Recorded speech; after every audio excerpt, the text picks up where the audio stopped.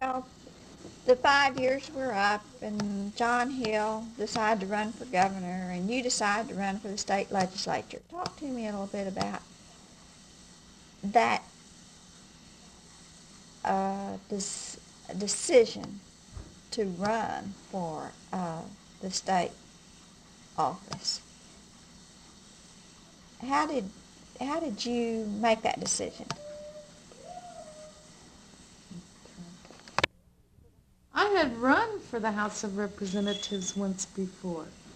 I ran in 1968 when there was a Republican incumbent named Maurice Angley, and got close to filing the deadline for party primary, and no other Democrat had decided to run, and several people asked me to run, and I thought that there ought to be a Democrat there, and I filed on a Friday evening before a Monday deadline, and then some uh, business lobbyists found someone to run against me.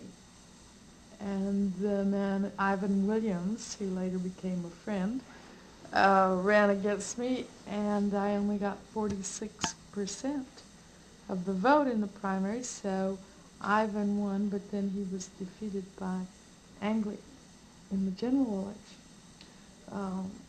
Part of it, I know, was the thing about the Angley supporters voting for Ivan because there was a very strong feeling that I could have won in the general election, so they had to get rid of me. Oh, speaking of friends, politics and strange bedfellows, so to speak, Ivan and I became friends later, and after that general election, the Republicans of the area had Maurice Angley approach me and ask me to join the Republican Party and be the official candidate for state senate. But I was not inclined to change parties, but we became friends. Um, but anyhow, every time after that there was some sort of election opening, people would call. They want me to run for school board, city council, or legislature. I never was interested in school board or city council because state government was my subject of interest, and but it costs a lot of money to run. It not only costs a lot of money that you have to raise to spend, but you can't earn any money where you're doing it. So I still had children to take care of, and I was divorced, and there just wasn't another time when I had the freedom to run for a long time. Then in 1977, in the spring, Sarah had decided she was going to go to Washington to work for the Agriculture Department, and a vacancy was about to occur, and a lot of people wanted me to run. There was tremendous pressure. I was suffering quite severely from the results of a Guillain-Barré reaction to the swine flu shot, and I just realized that I couldn't. I could hardly walk. I could hardly talk, and I just didn't think I could run for office. Because one of the things a candidate has to do is give an impression of energy, capability. You can't be sick and be that. So I decided no, and just different other people were planning to run whose political beliefs were rather similar to mine. I went on vacation the end of August and came back and saw a stack of phone calls on my desk for people whose names I associated with local politics, and realized something had happened, found out that two people who were going to run had decided not to.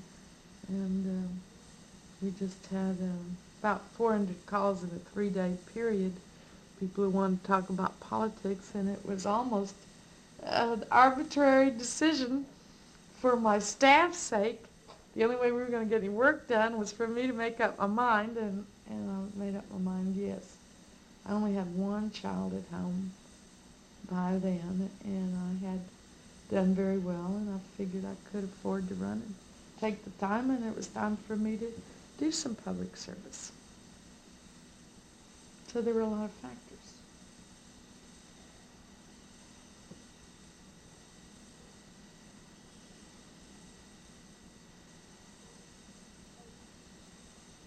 So you ran and won. It wasn't quite that easy. I ran, there was a special election, there were 6 candidates. I got in a runoff with Lee Yackel, and I was front runner, but he was the second among the 6. And then there was a runoff election, and I won by 69 votes. He demanded a recount. That took a lot of time and doing, and I ended up winning by 67 votes.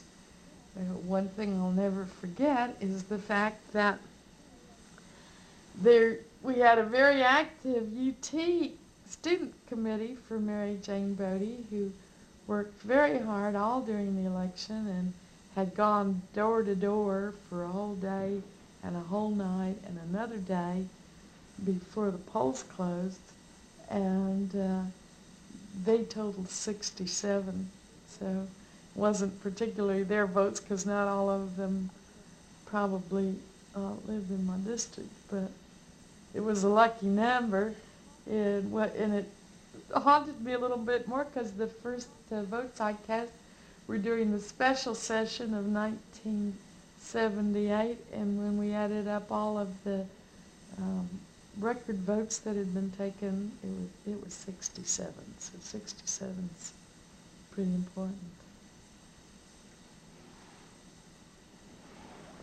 I had to run again very shortly after I took office in December of 1977 because the regular party primary in May 1978 was coming up, and Mr. Yackel opposed me again. So I defeated him by about 62% of the vote that time, and then I had a Republican opponent the following November, and I got about 63% of the vote. So I had 4 elections in less than 1 year time, from November 10, 1977 to November 7, 1978.